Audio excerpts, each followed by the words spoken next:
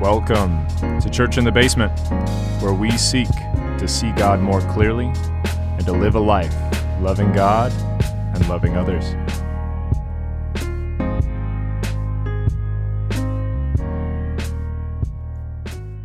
Well, hello everybody. It's good to be back with you. Just talking some things out. We are currently under a shelter-in-place order with the state of Washington. So I know many of you, actually a handful of you, are still working, seen as essential. Doesn't that feel good to be seen as essential? But a handful of us are actually not working, and it's hard to sort of process through this whole thing. And I know from my perspective, it's been an interesting road in that, you know, I think I started to be affected by it, or at least witness it. In, of course, as most of you know, my social mosaic, one of them is Costco. I'm there a lot. I buy a lot of stuff for our house, a lot of stuff for Encounter. I like to keep everybody fed. So I'm at Costco a lot. And I remember, I guess it's a number of weeks ago, maybe a month ago, I was in Costco and I just saw this mad sort of mob-looking group back. The way I say that, it sounds like they had pitchforks and torches or something. It was just a group of people. They were all grabbing toilet paper and water and paper towels. It was just sort of a mass group of people in the back of Costco. And for any of you who have a Costco membership and sort of go to the back of the store, you know it can get congested there anyway. And I think it was one of the days where I was just trying to get in, get out. And so I avoided it, but it definitely took note of it. Then a few days later, Kim was at Costco and she sends me this picture. And, you know, Costco has these huge metal racks that go from floor to ceiling. And the back ones where that group of people, or where they were, was completely wiped out. Like, these were completely empty. And I was floored. I think I joked about it at Encounter that night. But it's kind of wild that they would be wiped out of these essentials like water and toilet paper and paper towels. And then sort of the hysteria continued. I believe it was that week when we had schools closing. I think there were more and more cases. That whole thing in Kirkland where the coronavirus swept through one of the assisted living homes in Kirkland sort of sent a little bit of a shockwave into our state. And, you know, things were happening pretty rapidly in Italy at that time. Over that weekend, I just remember having conversations like, how do we proceed with things? And schools were closing, and those were the first things to close. Then, you know, as the weeks have gone on, you know, Costco has sort of evolved. I was there and I happened to be there a little bit earlier, and they had all these pallets stacked up to sort of keep everybody in a line, sort of funneling in the front. From what I understand, like Costco gets really busy in the morning. Steven, one of the guys, shout out to Steven, one of the guys who lives with us, he works over there. I guess it's really, really busy in the morning and it dies down in the evening. Him and I were there the other day, in sort of later in the day. And so they were funneling everybody through the line. It had this list of things they were out of, like sugar and flour. Maybe it wasn't flour, rice and that kind of a thing, you know, sort of the preppers list, canned foods, that kind of a thing. And then you were limited to one or two of certain items. I thought it was wild. There were tons of chicken breasts, but no chicken thighs, because chicken thighs are just way more delicious. I get it. When you're in quarantine, you want to eat good food. And so then it's sort of evolved. You know, they had that line, and I think later that day I was there with BJ, and it was less busy, less madness. And I think it's because people are trying to get in to get those essential items, water, toilet paper, and that kind of a thing. And just kind of interesting. The other day when I was there with Steven, there were even these plastic partitions up, and they don't want to touch your card, which I totally understand. there were these tape lines so you could be 6 feet apart from the person in front of you, people at the front door saying social distancing. And I think these are all really great precautions. Over this last few weeks, it's been sort of this up and down roller coaster of how do I process through this with my wife and I. We, live in this wild community house and trying to, live life with people around us, live out Acts 2, 42 through 47, be in community, and then to have this virus come up, this whole COVID-19 situation come up where we know people who have lost their jobs. We know people who are in a season of sort of some really fearful in certain areas of their life, especially in finances, like what's going to come next.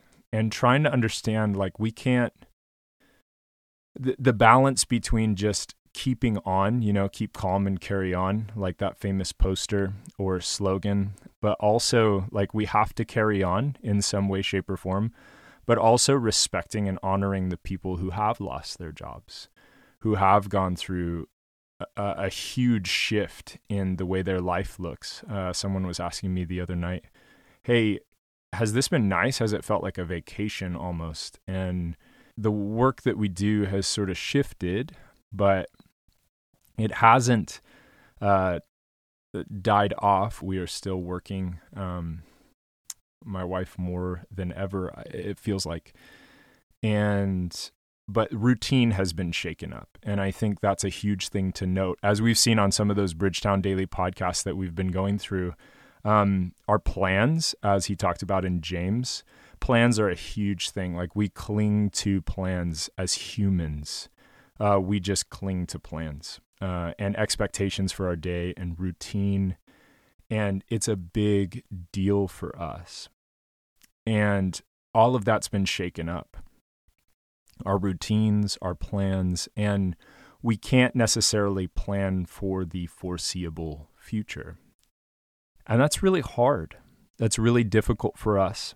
And I think precautions being taken, like to stay at home. We had a conversation with a guy on video games. We were playing that new Call of Duty Warzone. And so we were playing video games and ended up with a friend from Bend who we knew, friends of friends, but he was on there, and it was really interesting to hear his perspective in that he works in hospitality. He has a 2-year-old. His wife works in hospitality, and it's hard for them to sort of wrap their head around the foreseeable future. They're not working.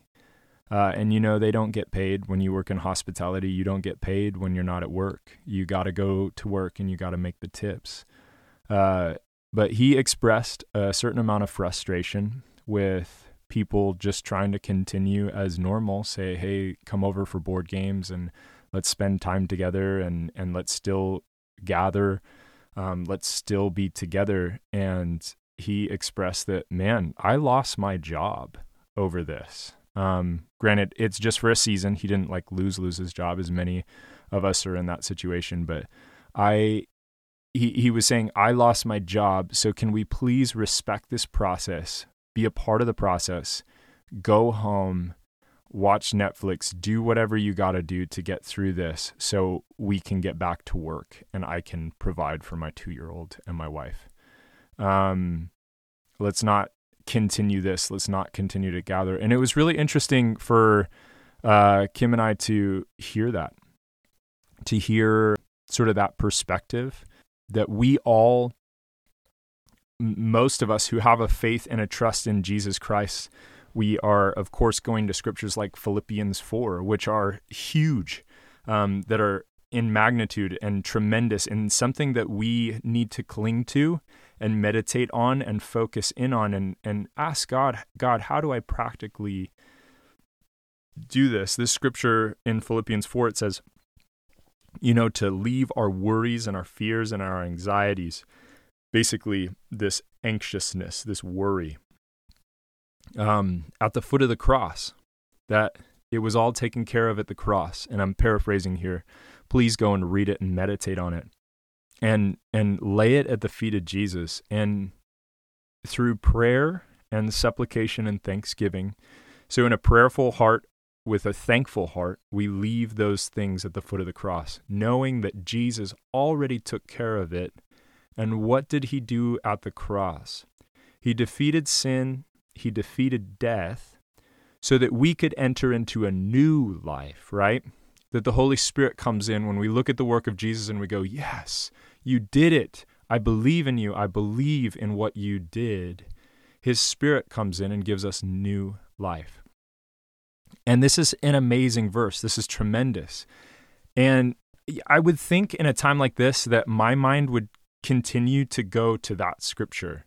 And many of you have maybe heard me, give you that scripture in times where you're dealing with anxiety or worry or fear. And now is the time to meditate on scriptures like that. But I think it's really amazing, really interesting that for some reason, God and His Spirit keeps leading me to 1 Peter 1.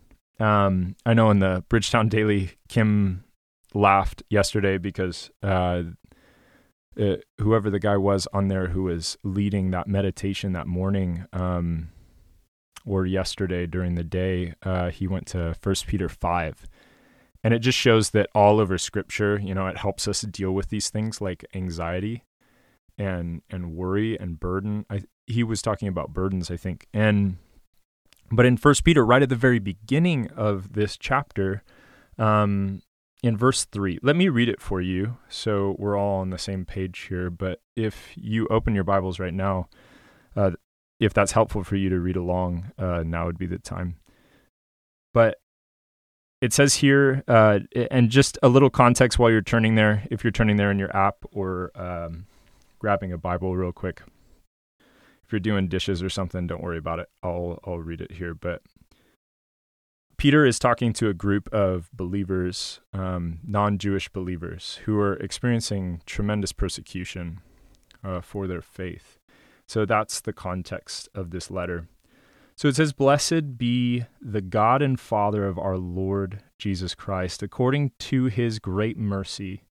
He has caused us to be born again to a living hope through the resurrection of Jesus Christ from the dead, to an inheritance that is imperishable, undefiled, and unfading, kept in heaven forever, for you, who by God's power are being guarded through faith for a salvation ready to be revealed in the last time.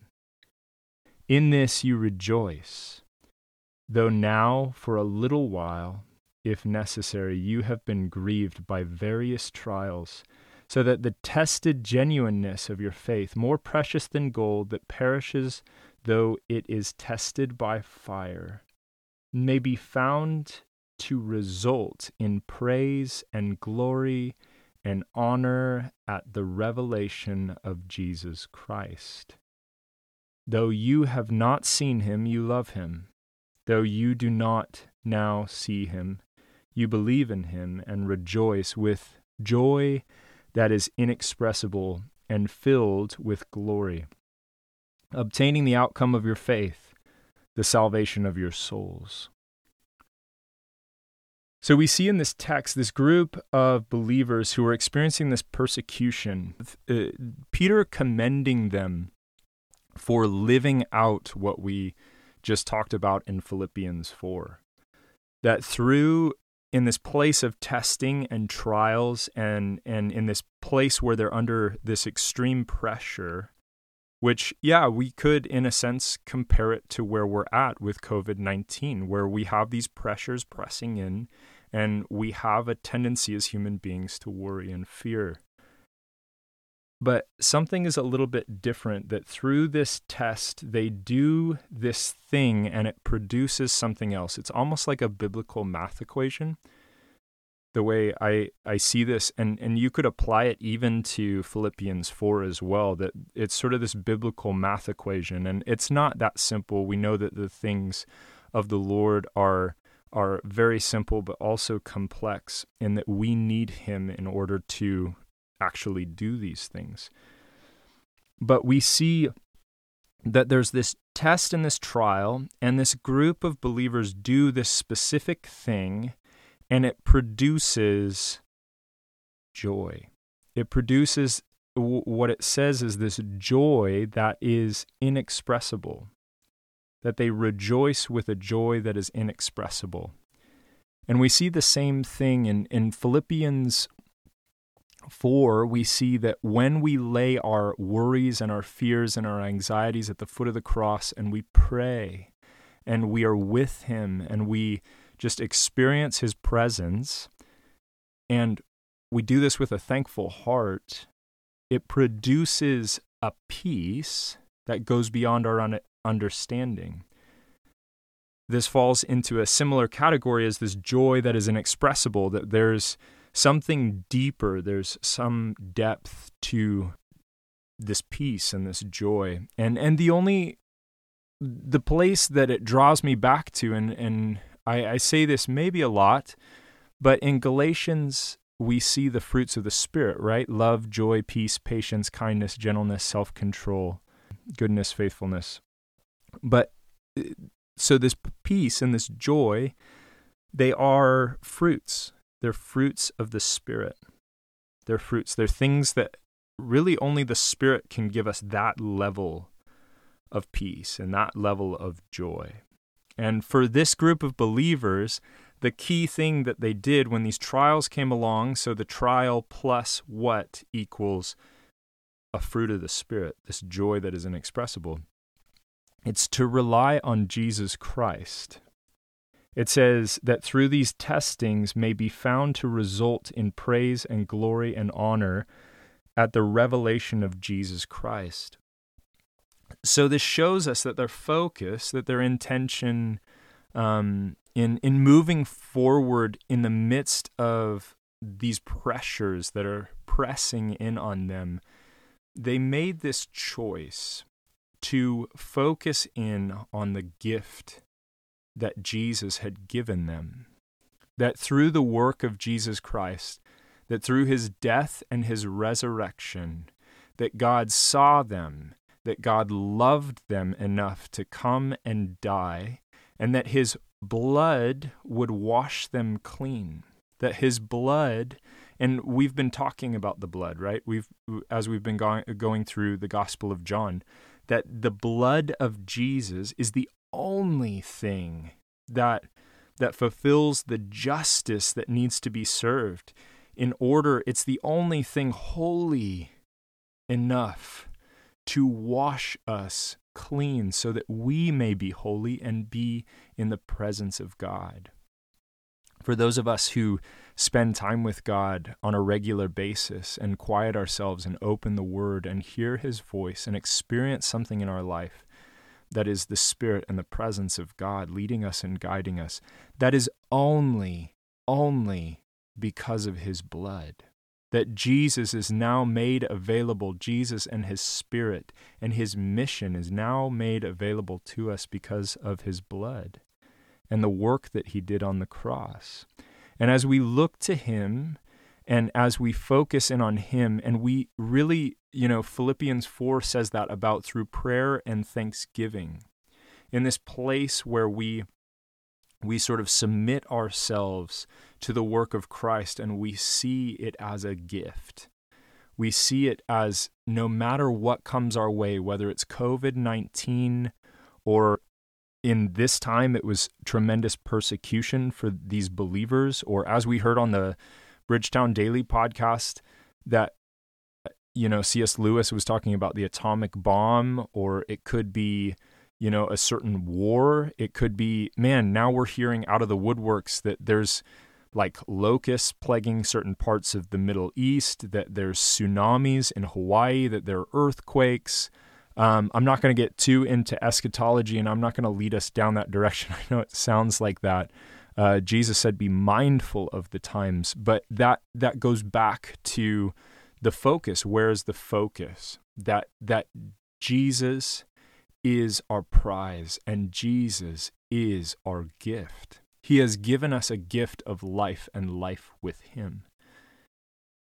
And so in this time, as we find peace in the war that has already been won on the cross, that this is not a battle that we have to fight, but a battle that he has fought for us.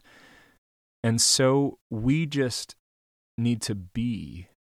We just need to be in his presence, be encouraged by his love, by the love of his work on the cross, by the love of him extending his Spirit to us day after day to empower our minds and our hearts and our thoughts to live a life of love. Would you take the time to, which a lot of us do have now, would you take the time, would you open Philippians 4? Would you open 1 Peter 1? And would you read the text? And then I want you to sit and just listen. I want you to sit and listen. And before we listen, would you ask God the question? Would you ask God, would you help me to understand this with a deep inner understanding? God, would you help me to experience what your word says, to understand in the midst of this hysteria, this chaos? Holy Spirit, would you come and would you fill me with your peace? Would you fill me with your joy in the midst of it? Because who doesn't want to experience a joy that is inexpressible and a peace that goes beyond our understanding? And we see from these texts, it comes from focusing on Christ and the cross. So would you do that with me over this weekend and just meditate on these two texts? I encourage you, if you have questions, would you ask them of the Spirit of God to teach and to reveal? And I'm excited to hear what comes out of this time of meditation. I love you guys. Be blessed. And we should have another one of these up on Tuesday. So we'll talk to you then.